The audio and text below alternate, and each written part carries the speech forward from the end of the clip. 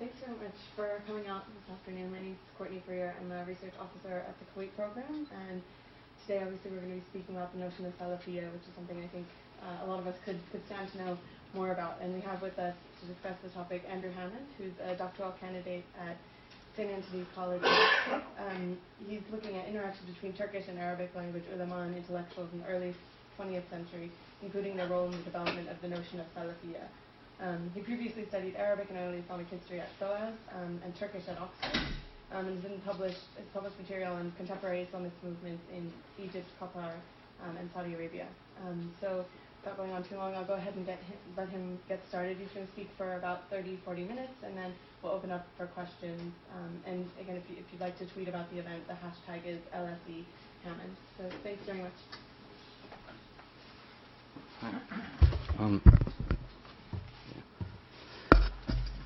Yeah, it's fine. Thank you very much. Normally I understand people normally talk about the Gulf specifically, and I'm going to go beyond a little bit to Turkey. There's a prop that I could have brought, which I didn't. There's a book that was published just the other year from a conference held in Istanbul in 2013, held by the Foundation for Research in Islamic Sciences in Istanbul, titled Salafism in History and Today, Tarihte ve Günümüzde Salafilik. This conference, it lasted over a couple of days. You have all this discussion of the idea of Salafism, which is defined here as Salafilik, the term being used in Turkish. The book, I wasn't at the conference itself, but the book itself, if you see it, it's like that thick, 700 pages, discussing this idea. The interesting thing about it is that there's no specific discussion of Salafism and what it might mean in Turkey today, or even in the last 30 years at all, which I found quite striking. But looking through it, I discovered that one of the conveners of the conference, the former head of Diyanet, the Religious Affairs Directorate in Turkey, Ali Bardakoglu, he said in his closing comments, there should have been a paper at this meeting that discussed Turkish Salafism. Scholarly gatherings must take place in which religious movements in Turkey, including even Salafism, can be discussed extensively from different angles. So it's quite striking that there's this lack of discussion in this event, so many people discussing, but not this particular question. At the same time, there was a volume that came out, which many of you probably know, from 2009, by Roel Meyer, Global Salafism, Islam's New Religious Movement, which has kind of come to be seen as a kind of central text discussing the idea of Salafism today. In it, of course, there are discussions of Salafism in various contexts, Yemen, Saudi Arabia, France, Indonesia, Gaza, and other places. But again, there's absolutely no discussion of Turkey. In a way to jump to the end, in a sense, I think what we're seeing here is Western scholarship with its Arabist proclivities to a degree when it comes to discussing Islamic issues, ignoring what might be happening in Turkey. And also you have this the continuing sense of Kemalist exceptionalism, thinking that this concept cannot be anything to do with us. It's not worth discussing. But one of the problems with discussing Salafism in Turkey or in general is the issue of definition. Today, it's, the categorization's one that's quite convincing, and which is offered in the Meyer book, is a division into three of Salafiyya Tanzimiyya, a kind of organized political Salafism, Salafiyya Ilmiyya, which is what is essentially meant by this phrase quietist that's quite often used to describe some Salafi movements, and Salafiyya Jihadiyya, which I think everyone's more familiar with and which is discussed in media a lot, Jihadi Salafism. The division is fine enough. There are issues with it. Many aspects of what is Ilmi has gone Tanzimi. The Egyptian Salafists setting up the Nur movement since 2011. You have obviously organized movements in Kuwait as well, and Bahrain. And also on the jihadi side, you have quite a bit of overlap with the thinking of Sayyid Qutb, especially with those movements which emerged in Egypt in the 1970s. Qutb starts to become very important. However, another issue is when it comes to definitions. One thing to talk about how we talk about it today and how we might divide it and categorize it. But then you have the issue about how it stretches back in time. There's an implication, even in the Meir book, that we're talking about something that has a kind of timeless essence. As we understand it today, it has always existed. And I think that comes through a little bit in the chapter by Bernard Haeckel. He doesn't go quite so far as to say there's always been Salafiyya, this abstract noun in Arabic, not referring to the Salaf themselves, the first generation or two of Muslims, but those who follow them as a certain school, calling themselves Salafiyya as this abstract noun. He doesn't go quite so far as to say that exists, but the implication is there. Now, there have been quite a lot of interesting discussions of this in recent years. One takes, in a sense, the idea of Haeckel further. Henri Lauzière has an article that came out, I think, just the other year, where he picks up on the very obvious fact that Salafism has meant, in modern times, the word first comes into public consciousness and even scholarly discussion in a major way, with reference to a movement of people who were quite different from what we would think of as Salafism today, i.e.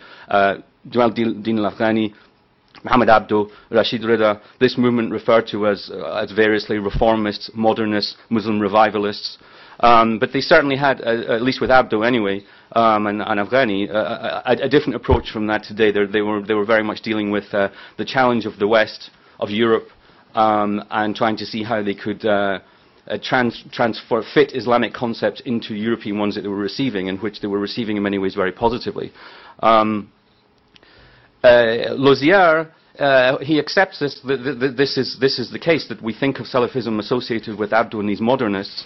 But he traces it specifically to the Salafiyya bookshop that was established in Cairo by Muhibbuddin al-Khatib, and then the efforts of Rashid Rida and Louis Massignon, the French Orientalist historian, who really popularized the term.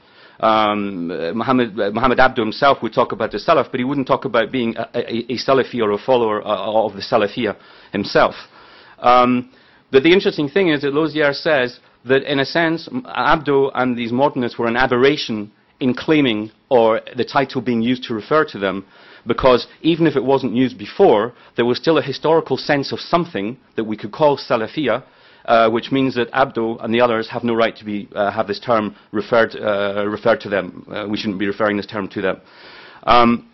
This is challenged really in a way by a couple of other discussions that have come out that are quite interesting.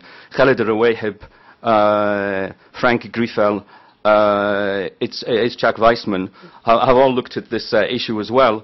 And the Rouaihib's discussion is interesting. He essentially argues that the idea of Salafism with Ibn Taymiyyah as this iconic founding pioneer figure is really not justified when you look wider in the historical sources.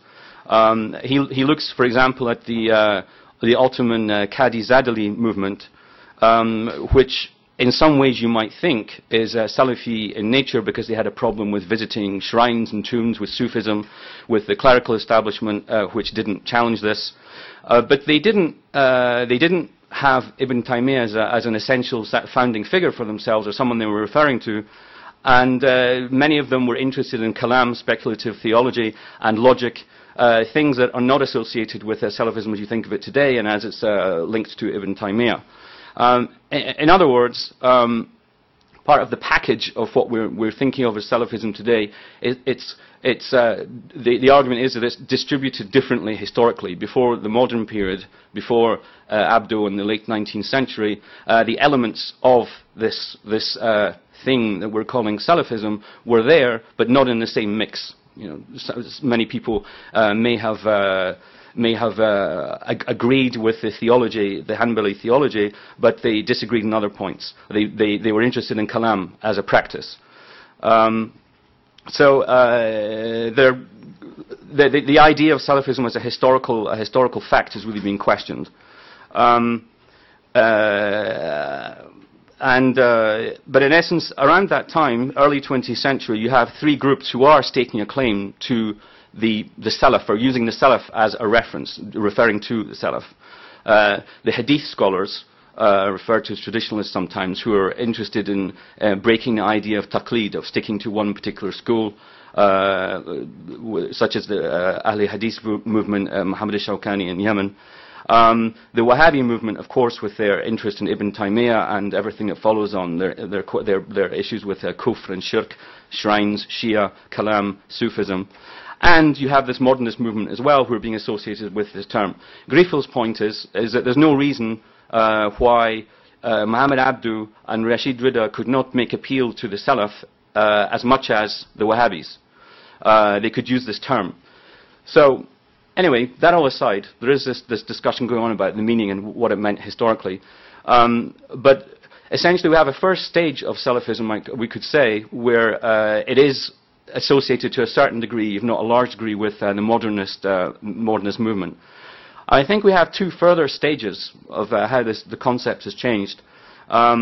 Secondly, I would say 1960s and 1970s in Saudi Arabia, you have the consolidation of Saudi Arabia as a space for the production of this Ibn Taymiyyah-based concept of Salafism, which involves a coalescing of these two ideas of the anti-taqlid movement, this idea of la madhabiyya, not being attached to one particular school, and the Wahhabis. Griffel makes the point that Abdulaziz in Saudi Arabia consciously tried to link Saudi Arabia and al-Wahhabiyya with the idea of Salafism, which had been popularized just in the 1920s and just before, from around 1929. And it's interesting that even in 1938, as late as 1938, Hassan al-Banna of the Muslim Brotherhood could define the Brotherhood as Dawah Salafiyya, wa Tariqa Sunniya, and Haqiqat Sufiyya. A Salafi call or message, Sunni path, and Sufi truth. But still, when we get to what I would argue is that when we get to around the 60s and 70s, essentially the Brotherhood has given up on this term. It's ceded the ground semantically to Wahhabism and the others within its scope who are in Saudi Arabia and consolidating Saudi Arabia as a presence for various discussions and different schools within Salafism. To the degree that Hussam Tamam, the late Hussam Tamam, could write a study in 2010, a very good one, called Tasalluf al-Ikhwan al-Muslimin. He's discussing the Salafization of the Muslim Brotherhood because we do not consider them to be Salafi in the first place. But still in the 1930s they were able to use that term. So something's happened between the 1920s and the 1960s and 70s. There's a third stage, I would say, arguably, from around the 1990s in the context of globalization, an information technology revolution, which has led to this term that's being used a lot now of transnational Salafism, which has been discussed extensively by Olivier Roy in his study, and of course the Meyer volume as well. When it comes to Turkey, what I think is interesting is that Turkey's kind of wrestling with the notion of Salafism really starts in the context of these second and third stages, of when it becomes something to do with Saudi Arabia, when it's gone transnational. Obviously, the Republic had from 1923 had really cut itself off from the Islamic milieu as much as it possibly could. But from the 1970s, you have parties making a clear Islamic reference emerged within the context of this Milli Görüş movement of Najmuddin Erbakan. But in 1980, I think of this as kind of the beginning of something new, because that was the year of the military coup, in which a new ideological presentation was given to Turkish people of the Türk İslam Sentezi, this Turkish Islamic synthesis, which was bringing together nationalism with religion. And it was in that context that Turkey's relations with the Islamic milieu, and specifically with Saudi Arabia, began to change. Ties were pursued with Saudi Arabia specifically, and Turkey became more active in pan-Islamic institutions that were based in Saudi Arabia. General Kenan Evren, who was the president throughout most of the 80s, he made Turkey one of the most active members of the Organization of the Islamic Conference. And the World Muslim League, referred to in Turkey usually as Rabita, became active in coordinating with Diyanet, the Religious Affairs Administration, to the degree that Rabita was coordinating with them to train people and provide literature for outreach to Turkish Muslim communities in Europe. And I think it went beyond that as well into financial services, publishing, children's books. It was written about by a journalist who died, Uğur Mumcu, who wrote a book called Rabita in 1987. It was seen as kind of a scandal at the time that these links were going on and that Diyanet was cooperating with that body. Essentially what you have is an interest between two regimes, not so shocking than we see in other situations. The Turkish regime was frightened of or concerned about the left. It was concerned about this movement we refer to today as political Islam. And in Saudi Arabia, they had the shock of the seizing of the mosque in 1979, which was something that emerged from within Wahhabiyya itself, of course, and the Iranian Revolution. And it had an interest to stake these hegemonic claims over Sunni Islamic discourse via this, which it did via this process of disseminating Wahhabi scholarship, the publication of much literature, and sending it all around the world and funding mosques. So I think 1980 is the point to look at where there's a shift, and suddenly Salafism starts to become something that people, that scholars, that media are interested in looking at in Turkey. But how? I see three interesting elements here that I will want to look at. Firstly, it is, as Ali Bardakoglu's comment suggested, it's treated as something that's alien to Turkey. It becomes discussed, but it's always as something outside, something to do with Saudi Arabia, Egypt, or beyond, but not Turkey itself. It becomes something very much discussed. If you look through, I was looking through the Council of Higher Education's database. The number of master's theses and PhDs that are discussing, that have the word Salafi in them, for example, in the title, has, there was nothing before 1999, but since then you have dozens. There was a publication, there's a publication from Konya University called Marife, which had a special issue in 2009, which was devoted entirely to the question of Salafilik. You had various articles on refutations of Saudi Wahhabism, Jihadi Salafism in Saudi Arabia. Said Nursi, the theologian in the early Republican period, was very influential. His view of the Salaf, the thought of Sayyid Qutb and Ibn Taymiyyah, and Salafism in the context of the Muslim reformers of Abdu Afghani and Rashid Rida. But again, nothing looking at what it might mean in Turkey itself.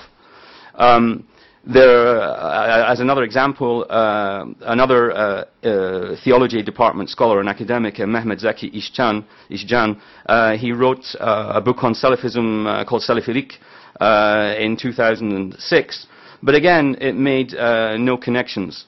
But interestingly, Işcan, he has an interesting article that came out around that time as well, where he looks at the question of the Hanafi Maturidi nature of Turkish Islam, the Hanafi legal school, the Maturidi theology, and this kind of, you see this kind of almost fetishization of this Hanafi Maturidi system as something specific to Turkey, and it explains Turkey's more tolerant, let's say, approach.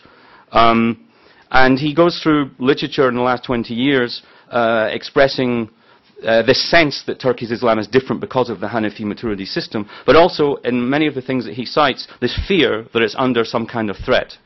And in some of the articles he mentions, you can see the word Salafism is mentioned, saying that the state needs to, and this is after 2002 as well, when the AKP have come to power, that the state needs to go back to consolidating its Hanafi Maturidi roots and keep away from Salafism. There's a certain kind of scaremongering there, because the term can be used in a sense that, again, it had become a kind of scaremongering term in a way, and it wouldn't be used. It could be used for any Islamist essentially as a way of scaring people against what they represent. But still, Işcan, he doesn't really investigate further what that might mean, that Salafism was even mentioned as something within Turkey. I think that has begun to change. And one example, just in the last couple of years, one example is an article as well by another theology professor, department professor, Hilmi Demir of the Hittite University, who published this article entitled Naqshbandilik Salafileş Yormu. He's saying as a Naqshbandi Sufi sect, Salafizing. The same question, same issue that Hussam Tamam was raising regards Egypt and Muslim Brotherhood. He points to a number of things. He points to the fact that a number of Turkish language and Arabic language refutations of Salafism have gone out of print in Turkey since the 1990s. And his suggestion is that publishers sensed that the wind was changing and there was less interest in this material. He also points to Naqshbandi theological writings. He goes through a whole load of the Naqshbandi sects and argues that their positions are beginning to shift on theological issues. Regarding faith and action, and whether good and bad can be known through reason or it has to be through revelation. He also draws attention to the fact that Diyanet, it published a series of ilmi haus, these catechisms, these statements of faith, and which are published as kind of official endorsement of what the religion should be. There was a series of them published from 1999, and it's interesting that Salafiyya, that term specifically, is cited there as one of the three theologies alongside Ash'arism and Maturidism, and even as the first, which is a little bit unusual. It was mentioned in the same way in 1924 by an intellectual, Ismail Haqqi, and again in 1950s by someone who was involved with Diyanet, Ömer Nasuhi Bilmen. But it really kind of disappeared as something that was discussed publicly or even in scholarly terms. So you kind of see a sort of backdating of Salafism there as a mainstream tradition. I mean, the implication is that there's always been something called Salafiyya. Then it was interesting, last year Diyanet published a refutation of ISIS, or Islamic State group's ideology, where they shift their terminology again in terms of where do we use Salafi, do we use Salafiyya.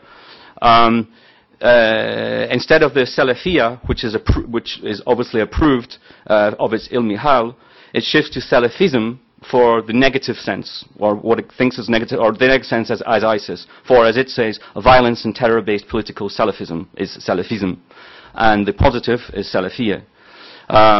It also goes on to say that ISIS has veered from, quote, a trend known in history as scholarly Salafism, ilmi Salafilik, the Salafiyya ilmiya, which could be described as the most elementary and authentic effort to understand and live Islam. So in a sense, I mean, you could argue that you have an invented tradition here being presented as the essence of Sunni Islam.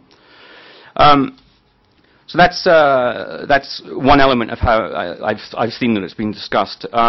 Secondly, I looked through the literature of an interesting intellectual in Turkey who's been active since late 1970s, Ali Bulach. Today, he writes in Zaman newspaper as a columnist, and quite often today, if you mention him to people, they will say, especially if they're younger, they'll say, oh, he's not that important, or I don't think he's one of the, he wouldn't be on my top 10 of interesting or important Muslim intellectuals or Islamic intellectuals in Turkey. However, he's seen as having been very influential in the 1980s, especially with his first couple of books. The first three in particular, Çağdaş Kavramlar ve Düzenler, Modern Concepts and Systems, İslam Dünyasında Toplumsal Değişme, Social Change in the Islamic World, and İslam Dünyasında Düşünce Sorunları, Intellectual Issues in the Islamic World. These three, he hasn't been discussed too much, he's not been translated into English, or as far as I know and have seen, he's not in Arabic either, which is kind of typical of this isolation that Turkey has managed to place itself in regards to the wider Arab Islamic context. I talk as an Arabist myself, so I even say Arabic Islamic. We can't get away from these things. But he was discussed by Michael Meeker, an anthropologist who's written about Turkey. And that was in the early 90s. Since then, he's not really been looked at. In general, his work, I would say the general aim is to undermine Western ideologies generally, which have been adopted by Muslims, and to kind of breach the walls of Turkish exceptionalism and reconnect with the Arab Islamic context. I think specifically he is thinking of Arab Islamic. He has a kind of penchant for citing the, if you're talking about a concept from Islamic history or fiqh or anything on Sharia, he will say what the word is in Arabic and Turkish, so that he's kind of educating his audience into what the word is in Arabic. But he even goes beyond that, and he will take words which don't have a particular religious connotation, and he will tell you what they are. He will give you an Arabic version of it so that you could use it in Turkish. It's kind of reminiscent in a way of the famous comment of Mustafa Sabri Effendi writing in Arabic when he left the Republic to go to Cairo, that his regret that Turks had not Arabized, had not given up Turkish for Arabic. Also, Balachi, he regrets that with the Milli Görüş movement, his evaluation of it, he feels that they adhere too closely to nationalism, and they saw Islam, and in its kind of post-Milli Görüş format under Erdogan, really they treat Islam simply as a way of reorienting Turkish influence, rather as really internalizing it as an ideology or as a religion. But in his works, Salafism in the 1980s hardly is mentioned at all, not the Salaf either, hardly mentioned at all. He mentions Salafi Akimlar, Salafi trends in 1987,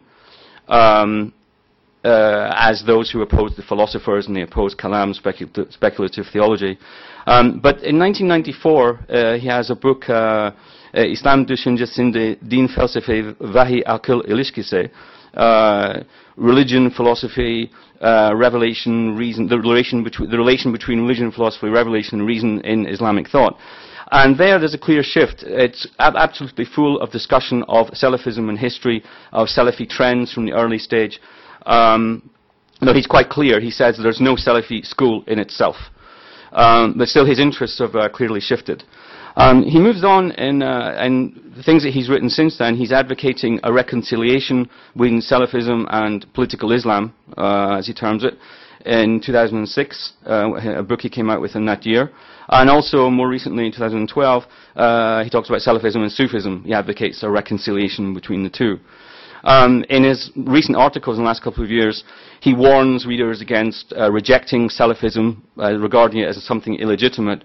And he says that we shouldn't think that their idea of takfir doesn't go as far as the extent of the Khawarij, the early Kharijites, and that they wouldn't use takfir against the first Muslims, or many of the important ones who are remembered well in history. But his terminology shift. Again, we've seen, I've kind of alluded to the fact that the term that's used to translate Salafiyah changes. He uses Salafilik sometimes, on other occasions he uses Salafijilik. Generally, I think what you see there is a kind of accommodationist approach, let's say. He wants to internalize, to bring Salafism into the body of what is considered part of legitimate part of Islamic experience and ideology. And it's something he's. I mean, his project generally is kind of to create a new Muslim subject in this environment that's of secular materialism in the Turkish Republic, and he sees Salafism as a useful means of achieving that, and another arm of that wider fight. The other person I would mention is a group of Salafi preachers themselves. There are a number of them, around, I would say, I mean, the last I looked at this, around 10 or so, who are using the term openly, which would not have been so easy to do before 2002. Many of these people were arrested before or were harassed by state security or police. But since 2002, things have shifted, and these people can come out in the open a little bit more. Most of them have studied in the Islamic University in Medina, in Saudi Arabia. The one in particular who I found quite interesting and looked at was Abdullah Yolcu. He's based in Istanbul. He studied in Saudi Arabia. He published extensively in Arabic before putting material out in Turkish. And he established a publishing house called Guraba in 1992 in Istanbul. There are other ones, but this one's quite interesting, and he seems to have avoided problems with the governments or various governments more than others. He's originally a Turkmen from North Iraq, and he publishes in Arabic as Abdullah Abdul Hamid al-Athari, sometimes adding al-Iraqi, the Iraqi at the end. He's also a founding member of a group called the League of Muslim Scholars, which was set up in Kuwait in 2010 as kind of a Salafi alternative to the Federation of Global Federation of Ulama of Yusuf al-Qaradawi. Looking through his material, it's quite clear that he's of that school referred to as quietist. He's interested in the Hadith scholars, Nasruddin al-Albani, Rabi al-Madkhali, who are all associated with the Islamic University in Medina. The other thing with him that we can say is that really Guraba, this publishing house, is engaged in what you could describe as a translation project. They're taking Arabic material and they're feeding it into the Turkish sphere. Whether it's Yolcu's output, most of which has been in Arabic before, sometimes quite a long time ago, say 10 years ago, it's been published in Saudi Arabia, or they're taking scholars such as Abdulaziz bin Baz, bin Uthaymin, Al-Albani, or Al-Fawzan, who are all based in Saudi Arabia, if not Saudi. His themes are familiar themes from Saudi Arabia, familiar themes involving not befriending non-Muslims, not acting like non-Muslims, not taking part in their customs, not indulging in modern music, not slipping into laxity in terms of prayer and the established rites. Essentially, it's a message of trying to save souls by warning people how not to slip into unbelief. But the message is nuanced in the sense that while the implication is that Turkey is a society essentially on the edge of kufr, he would never say that directly. His view is interesting when it comes to other movements in Turkey, intellectuals, including Ali Bulaq or the AKP even. He doesn't really give them any consideration. He regards them all as being marred in, as he said, and I spoke to him, and he was speaking in Arabic, as he said, al-Qawmiya, they're marred in nationalism and rationalism, al-Aqlaniya, and too much interested in Sufism. Though again, he wouldn't write that. You don't see that stated so directly in what he's written. In two of his main works, Salafi Salihin Aqidah said, Salafi Salihin belief or dogma, and another Ahl Sunnat wal Jama'at Gure Iman, faith according to Ahl Sunnah wal Jama'ah. They both came out in like 2013 in Turkish. They were originally published in Arabic in Saudi Arabia. He's defining Sunni Islam on Salafi terms. Normative Islam is Salafi Islam is essentially the message. And this claim is being pressed to a Turkish audience. The first one, Salafi Salihin Aqidah, was first published, printed in 2002 by the Saudi Ministry of Religious Affairs as al-Wajiz for Aqidat Salaf Salih, Ahl Sunnah wal Jama'ah, and it had an endorsement from the Saudi Minister of Religious Affairs at the time. And it was in Turkish in 2013. with an addition of 4 words of endorsement from 20 scholars from various countries, 11 of them based in Saudi Arabia, with 1 from Turkey, Muhammad Rashid bin Khalid Karakoylu, who was former Imam of the Van Sharifieh Mosque. The book Iman was first published in 2003 in Arabic as Al-Iman Hakikatu Khawarimuhu Nawaqiduhu and Ahl Sunnah wal Jama'ah.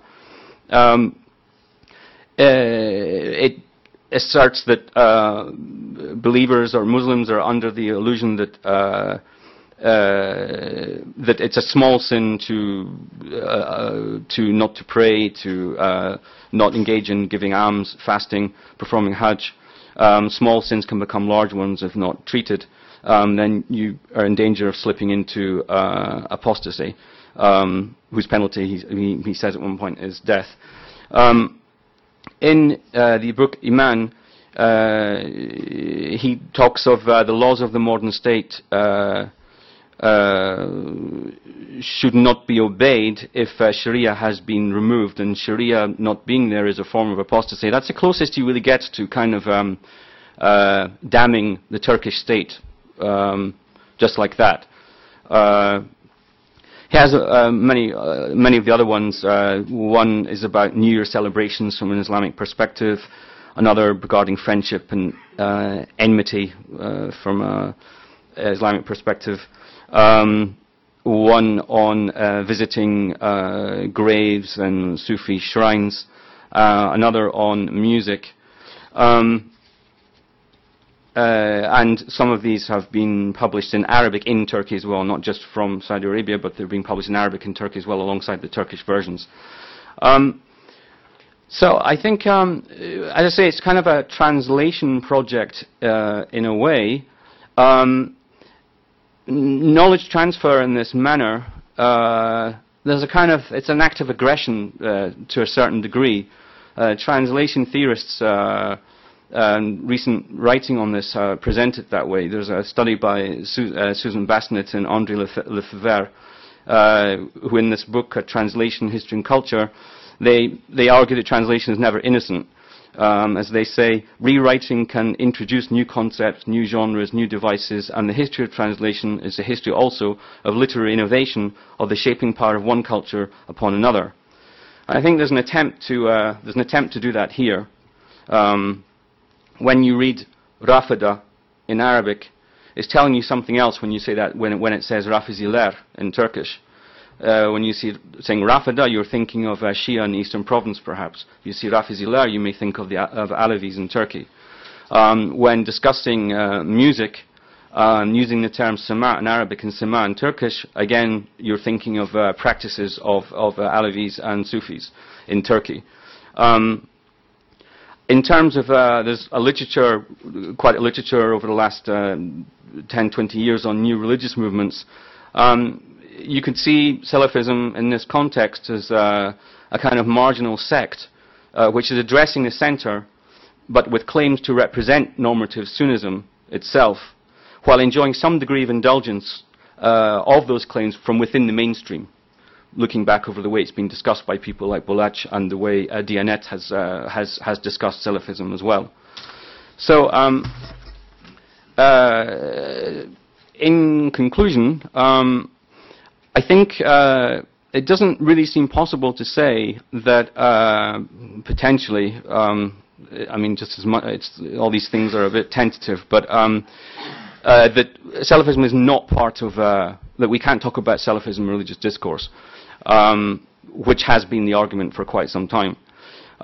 In Roland Mayer's volume on transnational Salafism, he says, and I quote, Salafism can succeed in making inroads when its quietist current can find a niche or the nationalist movement has failed. And I think we can see here, I would say, that some kind of niche has been found. I think it's gone unseen through ideas of exceptionalism, through Arabist attentions elsewhere, a big focus on AKP, of course. There's also this semantic confusion that I pointed to a few times, whereas it's very clear to us what Salafiyya means in Arabic, despite its diversity and the problems with what it meant historically. but still, the fact that everyone is shifting around and changing their definitions constantly, from Salafiyya, even Salafiyyejilik of Hayreddin Karaman, you can see in a way, it seems to me, that there's still a desire to hold on to the meaning of Salafism as something, as a modernist project, like of Muhammad Abduh Rashid Rida al-Afghani, and to try and there's a kind of attempt to try and meld that with these new ideas and new trends that refer to as Salafism as well. I think the idea of Turkey as a resistant Sufi environment, I think it needs to consider obvious historical cases before the way they look now. The Hijaz, there's a French scholar who, I forget his name, but he did a study of Sufi sects in the Hijaz in the late 19th century, and there were many of them. Of course, you wouldn't think that today because there are hardly any, or they would be very hidden. In the Najd itself, and in the Hadramaut in Yemen. It's interesting as well, I haven't talked about them at all, but there's an interesting group in Turkey called Ibda, headed by Salah Mirza Bayolu, which was, you could call it radical. It was broken up in the late 90s. He was arrested. They were attacking things like bars and banks and things like that, and they actually tried to attribute themselves to claim that they were behind the 2003 Istanbul bombings, though I'm not sure that it's, I don't think it's taken seriously. They were just kind of trying to attach themselves to it.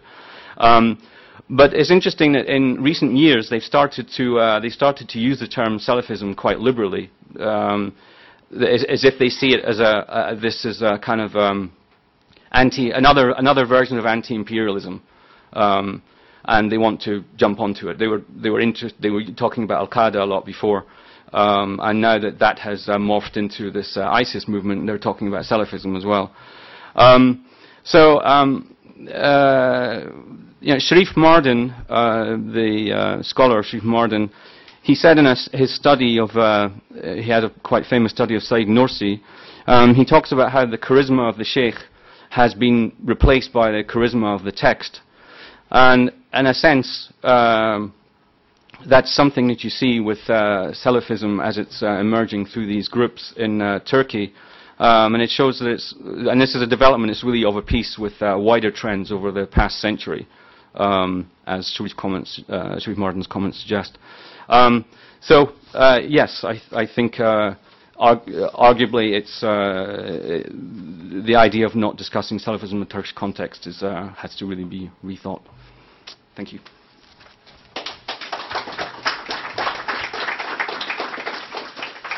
Thank you so much. That was fascinating. A lot of context and a lot of information, and scribbling down notes throughout. But I'm sure there are still a lot of questions about the topic. It's quite complicated, and so I'll go ahead and open up the floor for questions. So if you can just state your name and affiliation and a question or brief comment, that would be great. Hi, my name is Ali. My question is, do you think that Salafi Islam is Khawariji in nature?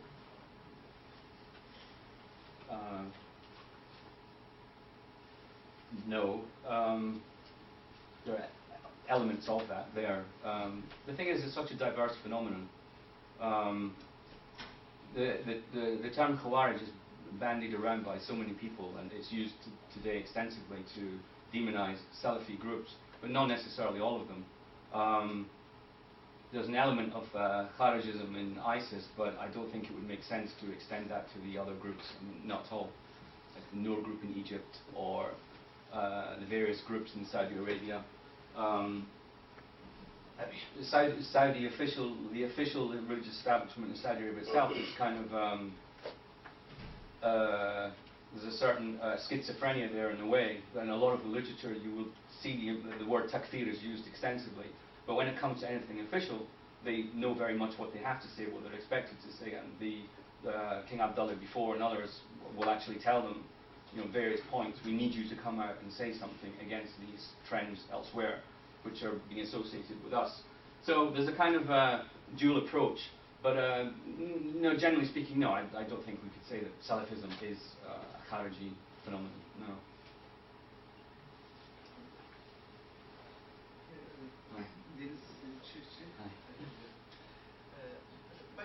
colleague's question, I mean, you didn't mention, but there, I mean, with respect to Salafism or different Salafi understanding in Salafism.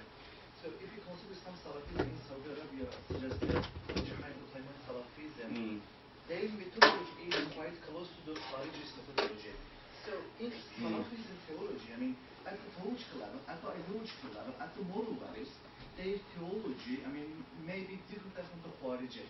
But some Salafist methodology, the way of acting, is quite similar to the Khawarijis as ISIS now currently does. It is because of that Al-Qaeda they say, we are not, I mean, ISIS because our way is different, our methodology is different from the ISIS. So my question is about the Turkish Salafism. To be honest, yeah, in the Turkey, I mean, since 1923, even during the Ottoman Empire, the Turkey distanced itself from the Salafism. But the main reason behind is, the first is theology, because Turkey based on the Hanafism, Methodism, nationalism. But second, the Turkish scholars, even the Ottoman scholars, they always associated Salafism with Arab identity. Because of they distanced themselves from the Salafism. Even in Turkey, most of Turkish scholars, when they read their ideas about the Salafism, they say Arab Salafism. And such a, I mean, identical distance. But in Turkey, since 1980, there is a new Salafi understanding developed, the Hezbollah, or Kurdish Hezbollah, or the Hezbollah. This group, they have a soft form of the Salafism, and they call themselves as a Salafis, and currently they have a political party in Turkey, Hudapa. So maybe not in the Turkey, but in the Kurdish part of Turkey, Salafism, they have a background at the ideological level. Yeah, the Hudapar movement is interesting, and this group referred to, it's hard to know what to call it actually, because it's, people in the media, it was referred to as Turkish Hezbollah, sometimes it's called Kurdish Hezbollah.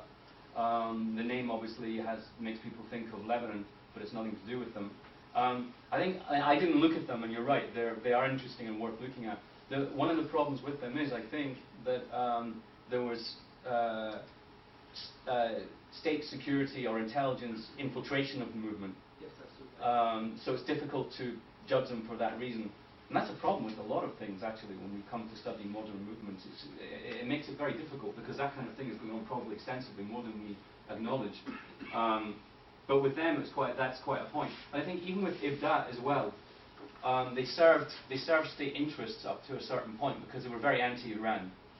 So it was okay to leave them be in the 1980s and early 1990s.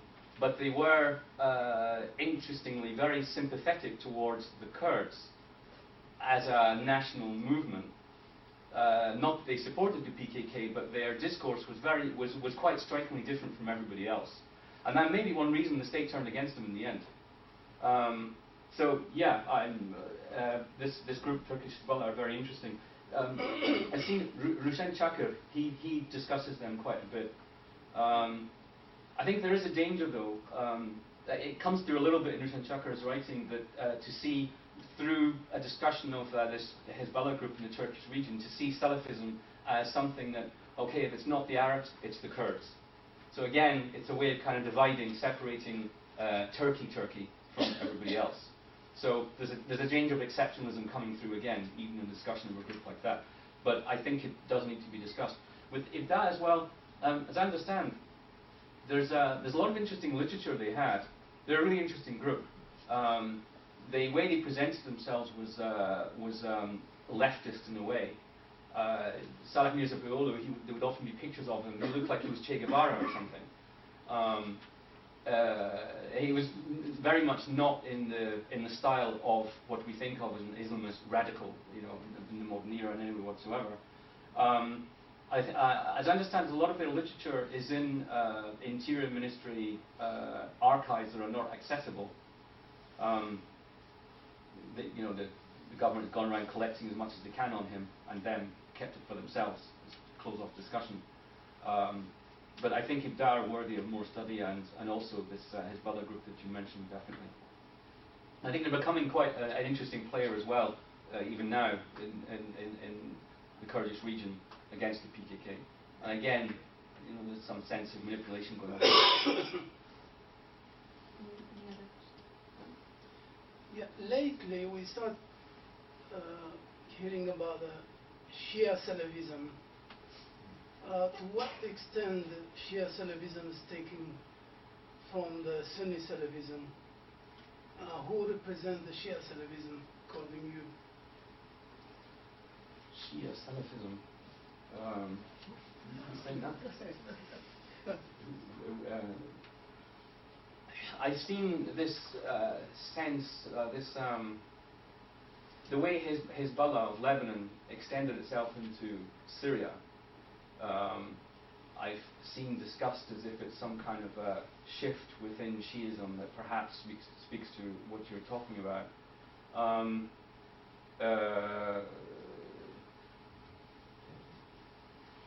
Obviously, many people would point to the Walayat al-Faqih,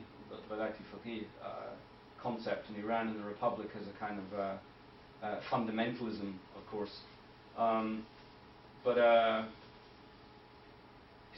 it's I just think the historically, theologically, legal or fiqh sense, it's so different.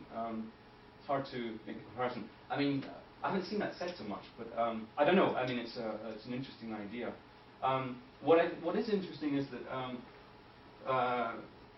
the idea of the marja, which is cited very often in Salafi context in Saudi Arabia as something against Shiism.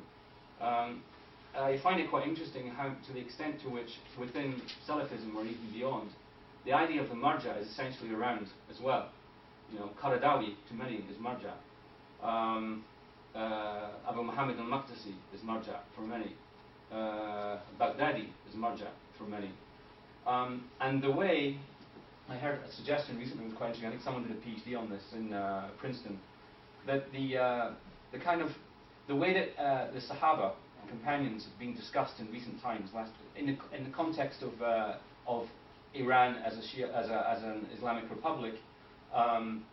So obviously you have this tense environment and lots of arguments on theological issues, and the idea that Shia are insulting the Sahaba, the companions, is something that's hugely discussed.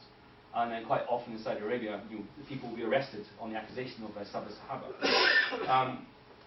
An argument is that the Sahaba, in a way, there's almost a kind of cult of the Sahaba that's developing in the way that it's discussed so much, which almost mirrors the Imams in Ithna Ashara Shiism.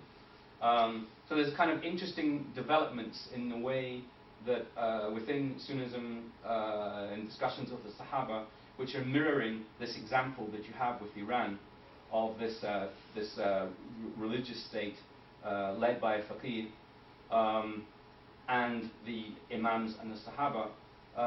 In Saudi Arabia as well, you will have the religious scholars, ulama.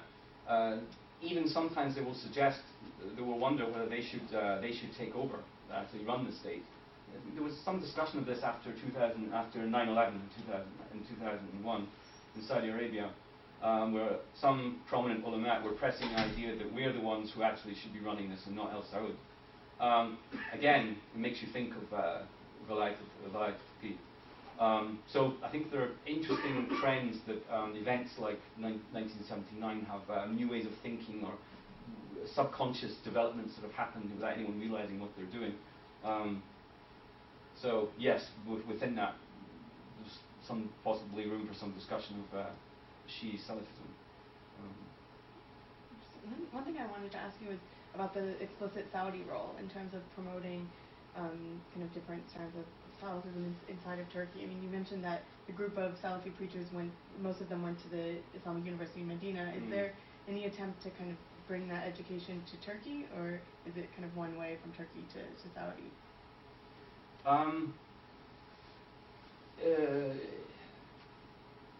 Well, the thing with that university is it's associated with this group within Salafism of Salafi Ilmiya, who are not interested, who are against Taqlid, who are described as quietists. And that's very much what Yolcu is trying to bring with him into Turkey. It's certainly the safest way to frame yourself as a Salafi, that's for sure. Whether to some degree, I mean, obviously, the implication of what I'm saying is that to a degree you could see this as a kind of Saudi project, to a degree. You know, it happened in the context of 1982 when King Fahd took over. You have this huge production of the Quran from Saudi Arabia, of Wahhabi literature. It's been disseminated globally, and it's acknowledged that this affected so many different countries. And Mayer's volume is discussing to what degree in every context can we say that this is just a product of Saudi Arabia, or is there some local tradition which is merging with it. The fact that there was something happening politically between Turkey and Saudi Arabia at that time as well, as I say, I think it's been overlooked, and it has had this consequence today, where you have these people who studied in this university in Medina, and now they're in Turkey and they're putting this material into the arena in this context of AKP rule, the context of the war in Syria. The state has a very lax attitude towards them. It is not encouraging them. But the sense of the other way around, as in Turkish Islamic thinking or movements influencing Saudi Arabia, I don't think we can see that at all, actually. It's really the other way around, which is part of a general phenomenon that everyone has experienced all over the Middle East. I mean, in Egypt, people have been talking a long time about the sort of Salafi winds coming from the Gulf affecting, you know, even you know, the culture on many different levels as well.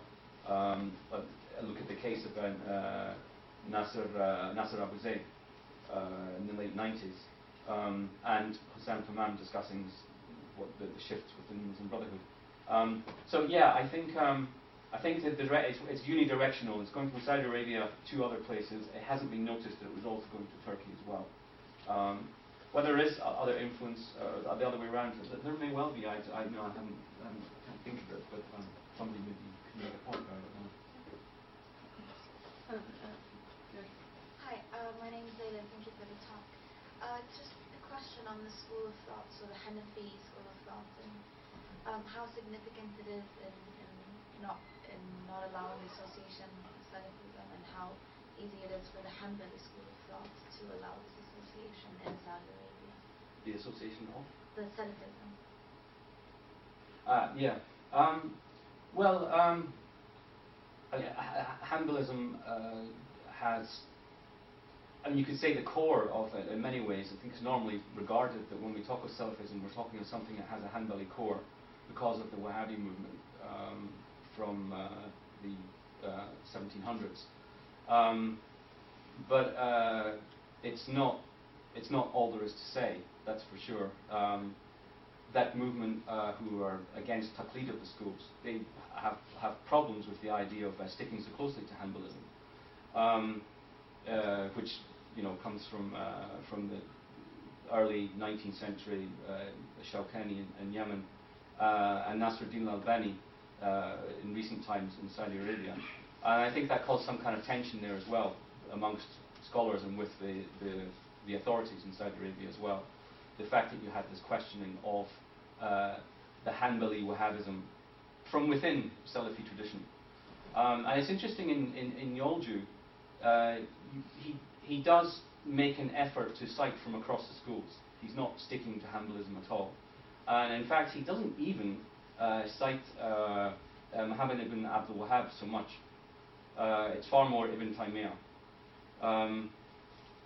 But Hanafism itself, I mean, it's interesting how it's become so associated with the Ottoman experience and the way the Ottoman Empire in its latter stages really instrumentalized Hanafism, this Hanafi Maturidi system, as something belonging to, as something to increase the prestige of the state and its legitimacy in its conflict with the European powers and the way they were using missionaries and this kind of thing, especially in the 1890s. Salim Delengil in his work, he really brings us across from the archives that he's looked at, that this instrumentalization of Hanafism was something very strong. So it's come to be seen in Saudi Arabia, it's associated with everything that's wrong, is with Turkey, with Ottomans. Hanafism gets associated with this, which is interesting. So yeah, but you know, Yolju and those people, they will cite from Hanafi scholars. But you know, it has to be said, the Hanbalis are prominent. There's no question. Sorry. Or, yeah. Oh, you don't? Okay. Yes, so I have a question to ask you. I mean, the relationship between Wahhabism and Salafism, I mean, Wahhabism in extreme interpretation of the Salafism, but to some extent, following the after 2000, most of Salafis, they distance themselves from the Wahhabism. Do you see any difference between Salafism and Wahhabism, or it is possible to talk about such a difference between these two schools of Islam, Salafism and Wahhabism? And my second question is about division between Salafism, mostly about affiliation with the politics, with the rulers. To some Salafism, they have, I mean, an absolute obey to the rulers, some challenge to the rulers. What do you think about this? Well, Salafism, Wahhabism, I think in Saudi Arabia there's an effort, a successful one, let's say, to ditch this term Wahhabism and replace it entirely with Salafism. Wahhabism was a term they were never particularly happy with themselves. Not that they never used it. There is evidence they did in some cases with letters that were sent out to various religious scholars in the early 1800s. Occasionally they would talk about, I think, say, Dawah Salafiyya. It's not that it didn't happen, it did. But generally speaking, they didn't like the term, and it was something used by their enemies. When Salafism, or the Salafiyya term, became so prominent in the early 20th century, and I think in the work of Yitzhak Weissman, he talks a lot about how it was used amongst theologians in Damascus and Baghdad in the late Ottoman period, who were part of this La Madhhabiyya, this against Taqlid movement. This put the term not just in the frame of the modernists, but with these other people as well. And so there was a chance for Saudi Arabia and the religious establishment to associate itself with this and move away from the term Wahhabism. So, you know, as I say, I think that's something that's been gone throughout the 20th century. But in recent times, say since 9/11, when because 15 of the 19 attackers were from Saudi Arabia, Wahhabism became a topic of discussion in Western media, and this became very problematic for Saudi Arabia. So there was this added interest in taking Wahhabism, this term, this phrase, off the agenda. And I think Salafism has become a useful way of doing that. And even in Western media, Salafism was not a term that people were using. Even in 2001, there was an article I came across, and I think it was in The Guardian, and it spelt Salafi as S-A-L-A-F-E-E. Now, no one would do that today. But it's an indication of how there was this kind of, people were not sure what does this mean. The term was being brought out into public space in a way that it wasn't before. And there was a Saudi interest in, again, in using this term and ditching Wahhabism. Your other point about the ruler and adherence to the ruler, it's pretty much across the board. The idea that even if the ruler is unjust, that he's personally immoral, that you should stick to that ruler as long as he's assuring the application of Sharia. He's allowing the courts to operate and the ulama to oversee the legal system, which is and the whole tradition of Sharia. The problem comes in where a ruler is seen as, firstly on personal terms, is he moral, which Juhayman had a problem with, but also is the system, the modern system that they're overseeing is an Islamic system, and that was the problem that Said Qutb had with Nasser, of course. So, and then obviously the ideas of jihad and discussions of jihad come into the equation. But generally speaking, the idea that you stick with the ruler, despite a lot of wrong things that people could suffer, or bad things that people could suffer in society, despite the personal probity of the person who actually is a sovereign ruler, there's a huge amount of leeway across the board, I think. I mean, that's my impression when it comes to Salafi schools. And the current Saudi Mufti, I remember he was saying in 2003, 2004, was all over Saudi media when he said, you continue to give bay'ah, oath, your loyalty to the ruler, hatta wa in jaru, even if they were ja'ir, they were tyrannous, they were unjust, whatever. As long as they are assuring that we, the ulama, are empowered to apply Sharia via the legal system and the courts, then we don't have a problem. That's the main point, because then an Islamic society can function. The ruler himself, in the kind of classic model, really is actually rather unimportant, and has been since the Abbasid period, when the relation between the caliphate and the ulama consolidated after some, I think, a kind of tumultuous and unclear period during the period we call the Rashidun Caliphs and the Umayyad period, which has been discussed controversially to a degree by some Islamic scholars of the early Islamic period. When you get to the Abbasid period and you have this system, this consolidation of the relationship between the caliphate and the ulama, the caliphate is actually rather unimportant. The ruler is unimportant. And you see that today in the way that the scholars regard the personal issues of the ruler. So there is huge leeway given to the ruler. As long as Sharia is applied and the ulama are there, the fuqaha are there, everyone is doing their job to ensure that Sharia is applied. Sharia, which is governing and protecting society itself, then this guy on the top doesn't really matter. He's ensuring the borders, he's ensuring the Sharia led, dominated society. That's fine. Any other questions? Well, thank you so much, and thank you for joining us.